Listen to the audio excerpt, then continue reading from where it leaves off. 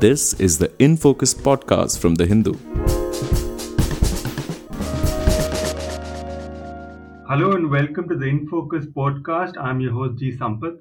The Securities and Exchange Board of India, or SEBI as it's known, in a recent order has penalized the National Stock Exchange and its former MD and CEO, Chitra Ramkrishna, for violating securities contract rules.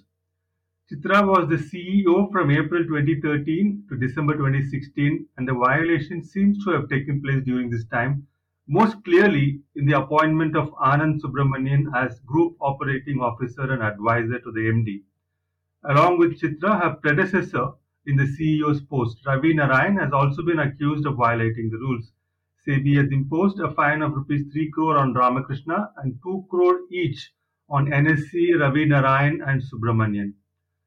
Among the various findings of the SEBI investigation, one aspect has garnered the maximum of media attention, and that is that Ramakrishna, as the MD and CEO, had been guided in her decision making by a yogi or a spiritual guru sitting in the Himalayas. It was the same yogi who made her appoint Subramanian on an exorbitant salary and made her keep increasing his compensation at regular intervals. While Ramakrishna and her associates are under further investigation, whole saga has raised a lot of questions. Given that this yogi sitting in the Himalayas apparently has been communicating via email, why is his identity still unknown? Did the National Stock Exchange suffer material losses as a result of this breach of confidentiality rules? And apart from the yogi, Chitra, and Anand Subramanian, did any other entity enjoy material profit from the yogi's hold over Ramakrishna? We look for some answers to these and other questions related to this controversy from Suresh Seshadri, the Hindu's business editor. Suresh, thank you so much for joining us. You're very welcome, Sampath, and thanks for having me on the show. Suresh, to start with, can you give us a quick overview of what exactly was the complaint that SEBI was investigating and how did this whole yogi business come into the picture? Yeah, okay. So basically, SEBI on the 11th of February passed a 190-page order. There was a single whole-time member, Ananta Barua, who has passed this order. And in his order, he has laid down the whole, the sequence of what was the complaint that was being investigated and what triggered the investigation. So the complaint essentially sort of stemmed in 2015. There was some whistleblower complaint saying that there was this individual called Anand Subramaniam who had apparently been appointed, the complaint said, in violation of norms relating to a senior official's appointment at the NSC. And the whistleblower complaint sort of spoke about lack of regulatory, the proper way of running things at the NSC. Immediately on receipt of this whistleblower complaint, SEBI they wrote to the NSC saying at different points in time in 2016, early 2016, then in May 2016, then June 2016, they sent letters to NSC asking the terms under which this gentleman had been appointed. Had he been, had the proper norms and procedures been followed? Had he been designated a key management personnel as per the securities and were all the securities and contracts regulations, was the appointment and the procedures that were followed in conformity with the various aspects of the regulatory norms. So I was just wondering, how did this yogi business come up? How did they figure out that she was talking to a yogi?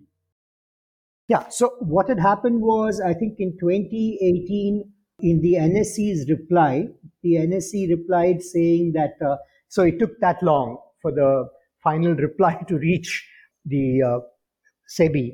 And NSC sent a reply in 2017, and then in 2018, they gave a more elaborate reply. And in that reply, they had a investigation by the board's nomination and remuneration committee, the NOMREM committee, and that report spoke about how there had apparently been communication between the then CEO, the CEO in 2013 to 2016, Chitra Ramkrishna, and some unknown person, and that Chitra Ramkrishna had shared internal information of the exchange with this unknown person via email.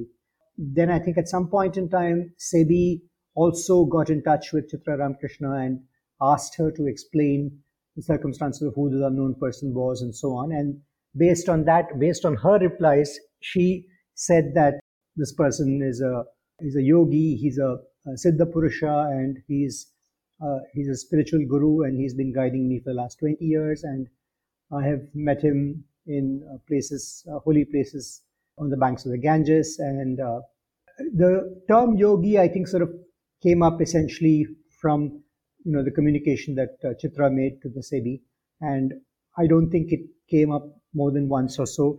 But obviously, given the fact that it sounds very, should I say, interesting for the media, this has become a big yogi has become a big word, and it's sort of now doing the rounds. And I think she said that it was asked as to how how she had been in touch with him and so on. So she explained that he's a Siddha Purusha, and he's like a person who can be at any point in time anywhere, and there's no physical form limitation and so on. So he's able to, and he otherwise largely resides somewhere in the Himalayas. So now we don't know whether all of this is entirely made up by her, or whether she was led to believe that this yogi or whoever this person was lived in the Himalayas. So all of that is in the matter of conjecture, and it's going to take us some time before we know the real truth on that. But interestingly enough, if you would like to know, I think there's a follow-on question that you have about who is in your sort of reckoning is this yogi. Yeah, I mean, if all we have is her word that this is a yogi, and you said that she believed, or she has said on record that this is a Siddha Purusha who's not constrained by physical or whatever forces of gravity. I don't know what it means, physical limitations. So it could be a Martian also, right? She could have said, I was in touch with a Martian. And it could have meant basically the same thing in terms of what it means in terms of legalities and so on and so forth, right? But I think, I would just sort of submit here that probably there are two elements to this. One is, if we were to assume that she genuinely was completely led astray, and she was gullible enough and she was vulnerable enough, and it's not the first time that people in high office, whether they are politicians, whether they are business people, consult batteries of astrologers and batteries of spiritual gurus for guidance for various issues. So it's legendary that forces of so-called spirituality have a large hold over the powers that be, whether it is in New Delhi or whether it is in Mumbai. Corporate captains to leading politicians have always deferred to and have had various gurus and spiritual counselors for various matters. So it's fairly legendary in India that top politicians and top business leaders consult astrologers or yogis and gurus and so on. So all I'm trying to say is that as a narrative, if you had said Martian, probably the credulity would have been stretched for SEBI or whoever was questioning you. But if you said a yogi based in the Himalayas, then No, but aren't there certain cults which believe that, like, I don't know, Scientology may perhaps, which believe that the earth was, the original inhabitants of the earth was, civilization began with an alien invasion, and some aliens actually came and helped us with technology. yeah, there are cults, but I think in India, like I said, the dominant narrative in India, and like I said, there are two possibilities. One is, like I said, she was, and interestingly enough, the NSC at some point hired a expert in human psychology or experts in human psychology and sought their inputs on what had happened or what was happening. And these psychologists seem to suggest that Anand Subramaniam, because the ENY's forensic audit established, based on the IP address tracing or whatever it was, that the mail ID for this unknown person was Rig Sama Yajur, if I'm not mistaken. Let me just call it up. Which is, if you're familiar with the Indian Vedas, are three of the, there's one other Veda, the Atharva Veda, but there were three Veda names in the mail ID of this unknown person. It was essentially Rig Yajur Sama or Rig Sama Yajur. I'll just call it up and tell you, at gmail.com. So all you needed to do was just trace the mail ID of this person using the IP address, or probably even send a request. If law enforcement sends a request to Google, I'm sure Google is not going to say we won't share it with you. If you have a case where you're clear that there is a violation of different aspects of law, you can make a request under a legal framework, and all internet providers and email providers are bound by law to share information on who is the holder of that mail ID and so on. So ENY's forensic audit established that it was Anand Subramaniam who had been using that mail ID, and they were very clear they had made a determination that it was Anand Subramaniam. NSC concurred with that finding, and Chitra Ramkrishna, when asked who this person was, said, "I don't know." So, like I said, and the psychologist interestingly said that it appeared that she had fallen prey to the wiles of this unknown person, and she had been manipulated by this unknown person. So if the forensic audit has shown that based on IP address tracking that this unknown yogi is Anand Subramanian, and we know for a fact that the beneficiaries of most of the decisions taken under the influence of the yogi is Anand Subramanian, then what is stopping SEBI or whoever the authorities in this case from concluding that Anand Subramanian is the yogi and his whole yogi is bullshit? I mean, what is stopping us from that conclusion? SEBI says that based on its examination, they did not have conclusive evidence that Anand Subramaniam and the unknown person were one and the same. Now, again, whether this lack of conclusive evidence is merely being sort of brought up in order to keep the unknown person alive so that tomorrow we can find an unknown person as the person who was actually the unknown person. We don't know whether there is a political undercurrent to this whole issue, because there are multiple questions which have been raised in this whole issue, and some of them are fairly deeply disconcerting. For one, 2015 was when complaints came up. In October 2016, NSE got rid of Anand Subramaniam. He was asked to go, and then in December 2016, Chitra Subramaniam resigns. Again, I would assume that she was sort of sounded out and told that, your staying here is not going to be tenable, and so she resigns. She cited at that time personal reasons, and she was also let go. And when she left NSE, she was given a severance package. The back pay and whatever was due to her was all given. It was an amount of about 40 odd crores. Now, the issue here is between 2016 and 2022 is the 6-year period.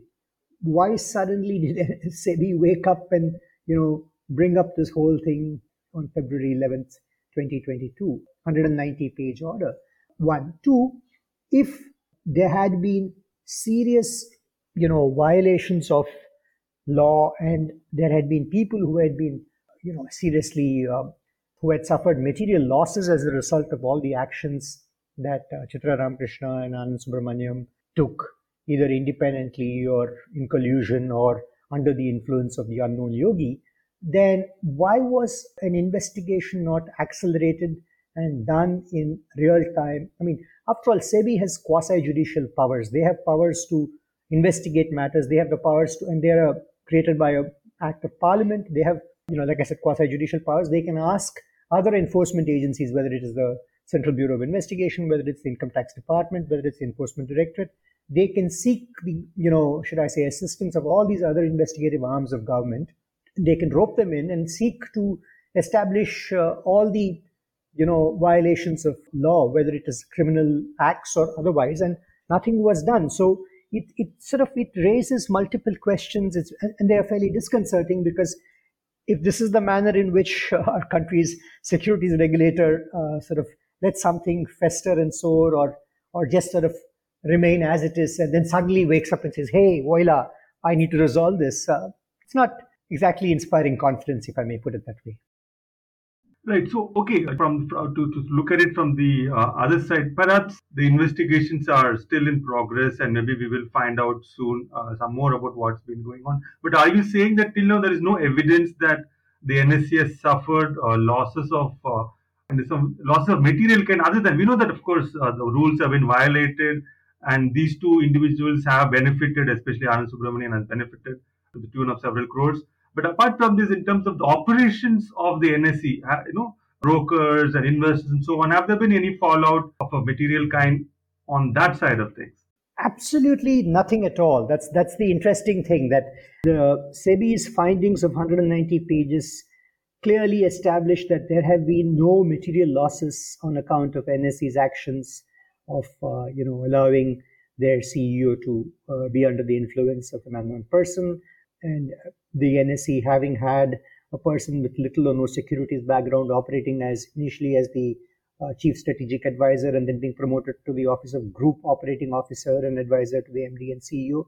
And the individuals concerned and the NSE's board, all of them collectively, they have, SEBI's finding is that there was no material loss caused to, it's an exchange. So the exchange is a place where people come and trade. And at any given point in time, the volume of trade that happens on the NSE is fairly mind-boggling. It's in billions of, trades that happen between the contracts, forwards and derivatives segment. In India's NSE is the world's largest derivatives exchange in the world. So, and even in the cash segment, it's one of the world's largest. It's the fourth or fifth largest exchange. So in equities.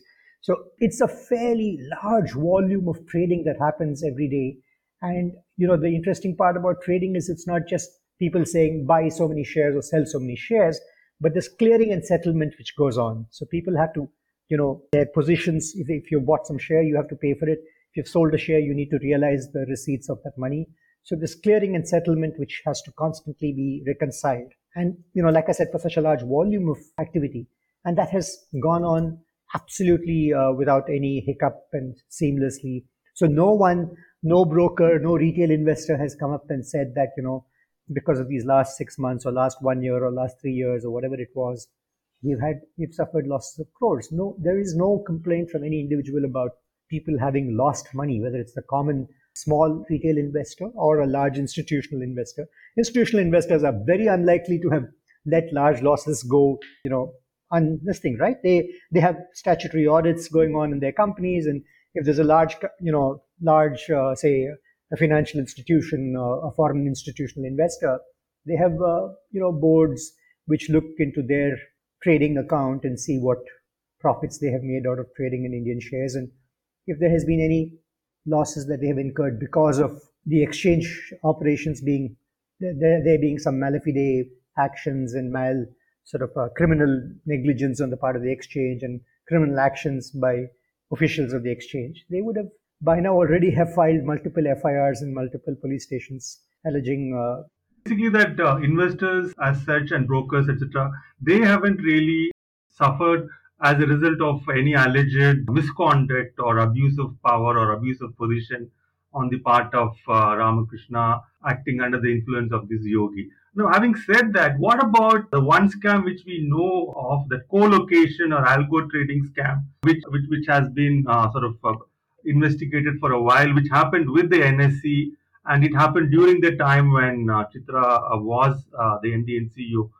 Has there been any link established between this co-location algo trading scam and this entire relationship between the yogi and this person? No, the co-location thing actually happened before she became the MD and CEO. It was around 2010, 2012. That period was when the entire co-location thing happened. The co-location matter itself, was again investigated by SEBI in 2019. They made a ruling after a 4-year investigation, and that again was unable to establish any material loss to anyone. The co-location scam, as they call it, is a bit of a overstated scam, because there was no real scam.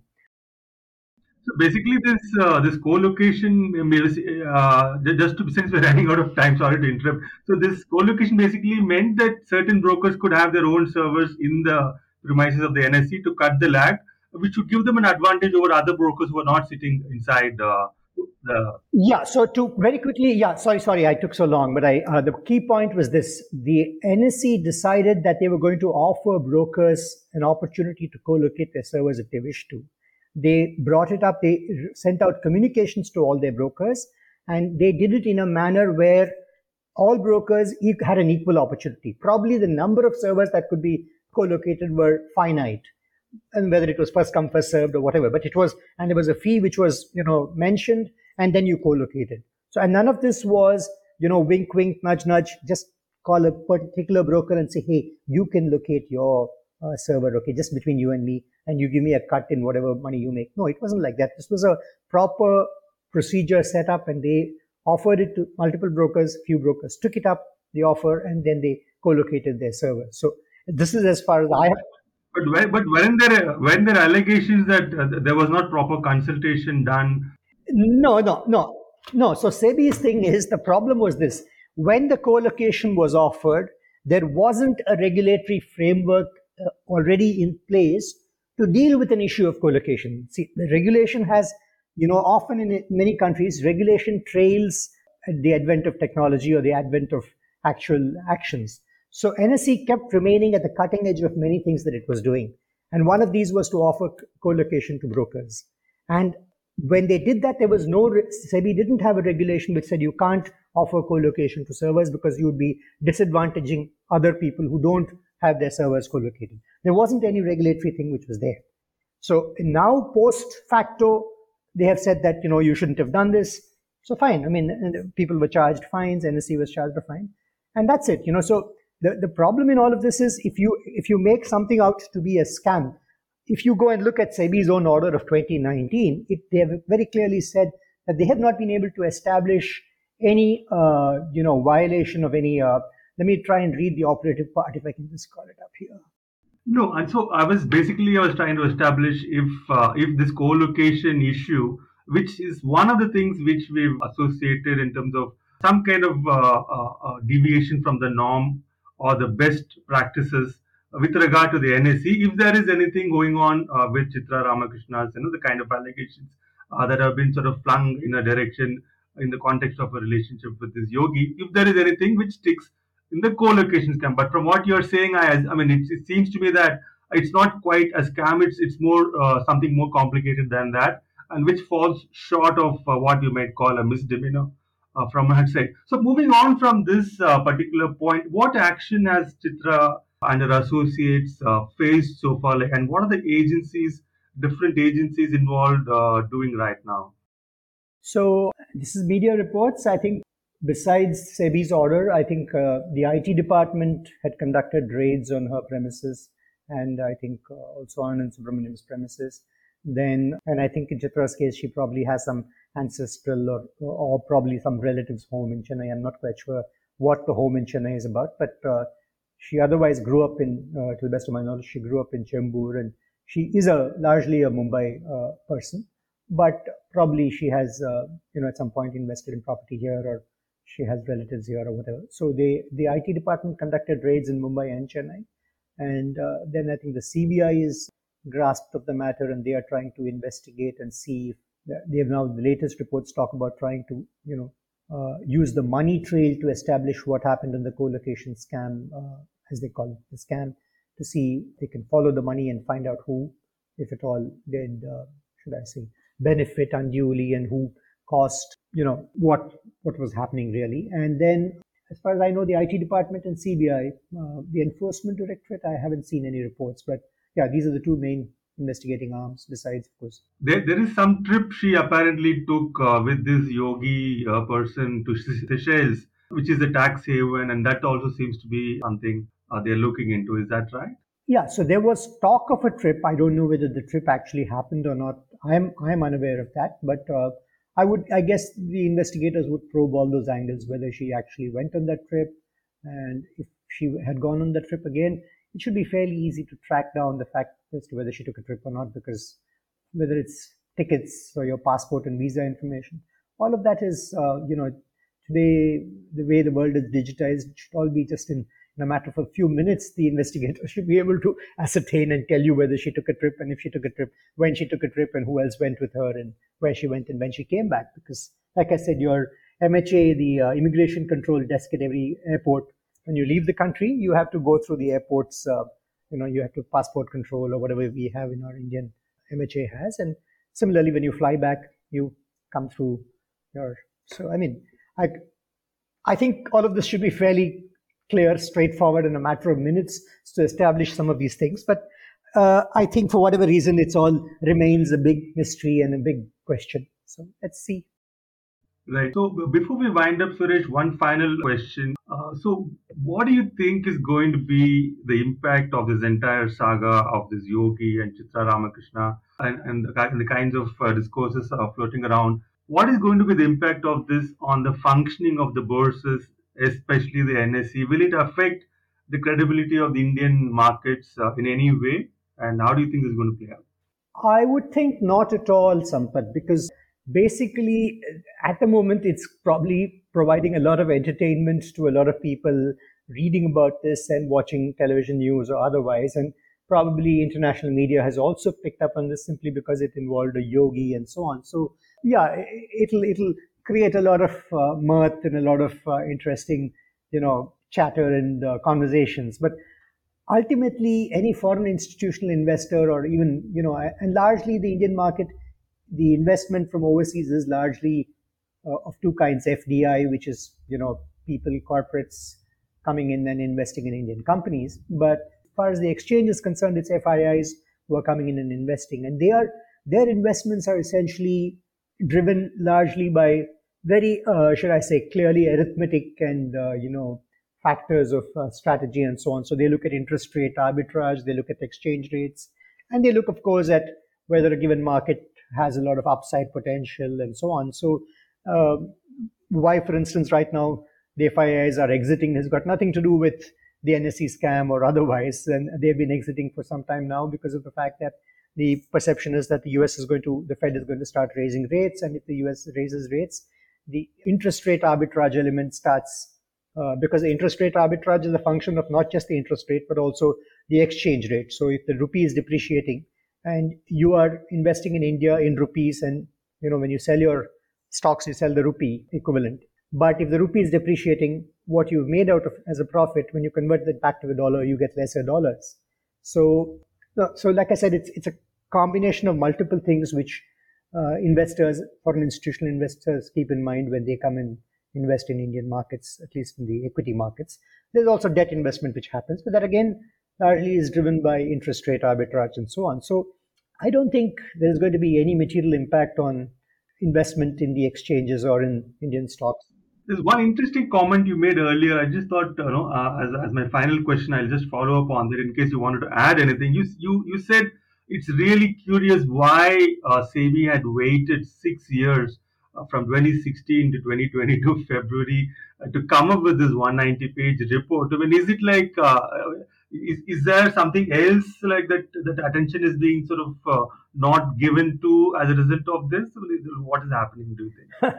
Well, I don't want to get into the realm of speculation and conjecture. All I can say is that it does sort of beg the question as to whether the effort is to, make this issue so large and so significant that a lot of attention is devoted to this, to the, should I say, to the detriment of attention being devoted to other issues. So, and as to what the other issues are, what is not being covered is not something which I would like to get into the realm of speculation. But I can just say that for instance, on that same day of February 11th, there was another order passed by SEBI, which and SEBI's website is open for access to anyone and everyone. You can just go and click on the link of SEBI orders, and you will find there was an interim order passed, and there was an individual who is a very prominent industrialist businessman from a very illustrious business family. So, yeah, I mean that order was also fairly significant, but the amount of media attention that has drawn since February 11th till February 22nd in the last 11 days is negligible or sort of almost non-existent attention. But like I said, that's not my realm of speculation. It's possible that just the media thinks that this is really the story to follow up on. They might be right, absolutely. Right. Thank you so much, Suresh. That was quite an enlightening and absorbing discussion we had. I quite enjoyed it, and although I didn't quite get the finer points of arbitrage and all those things you're talking about, on the whole, it was quite an insightful discussion. Thank you so much for your time. Pleasure talking to you. Thank you.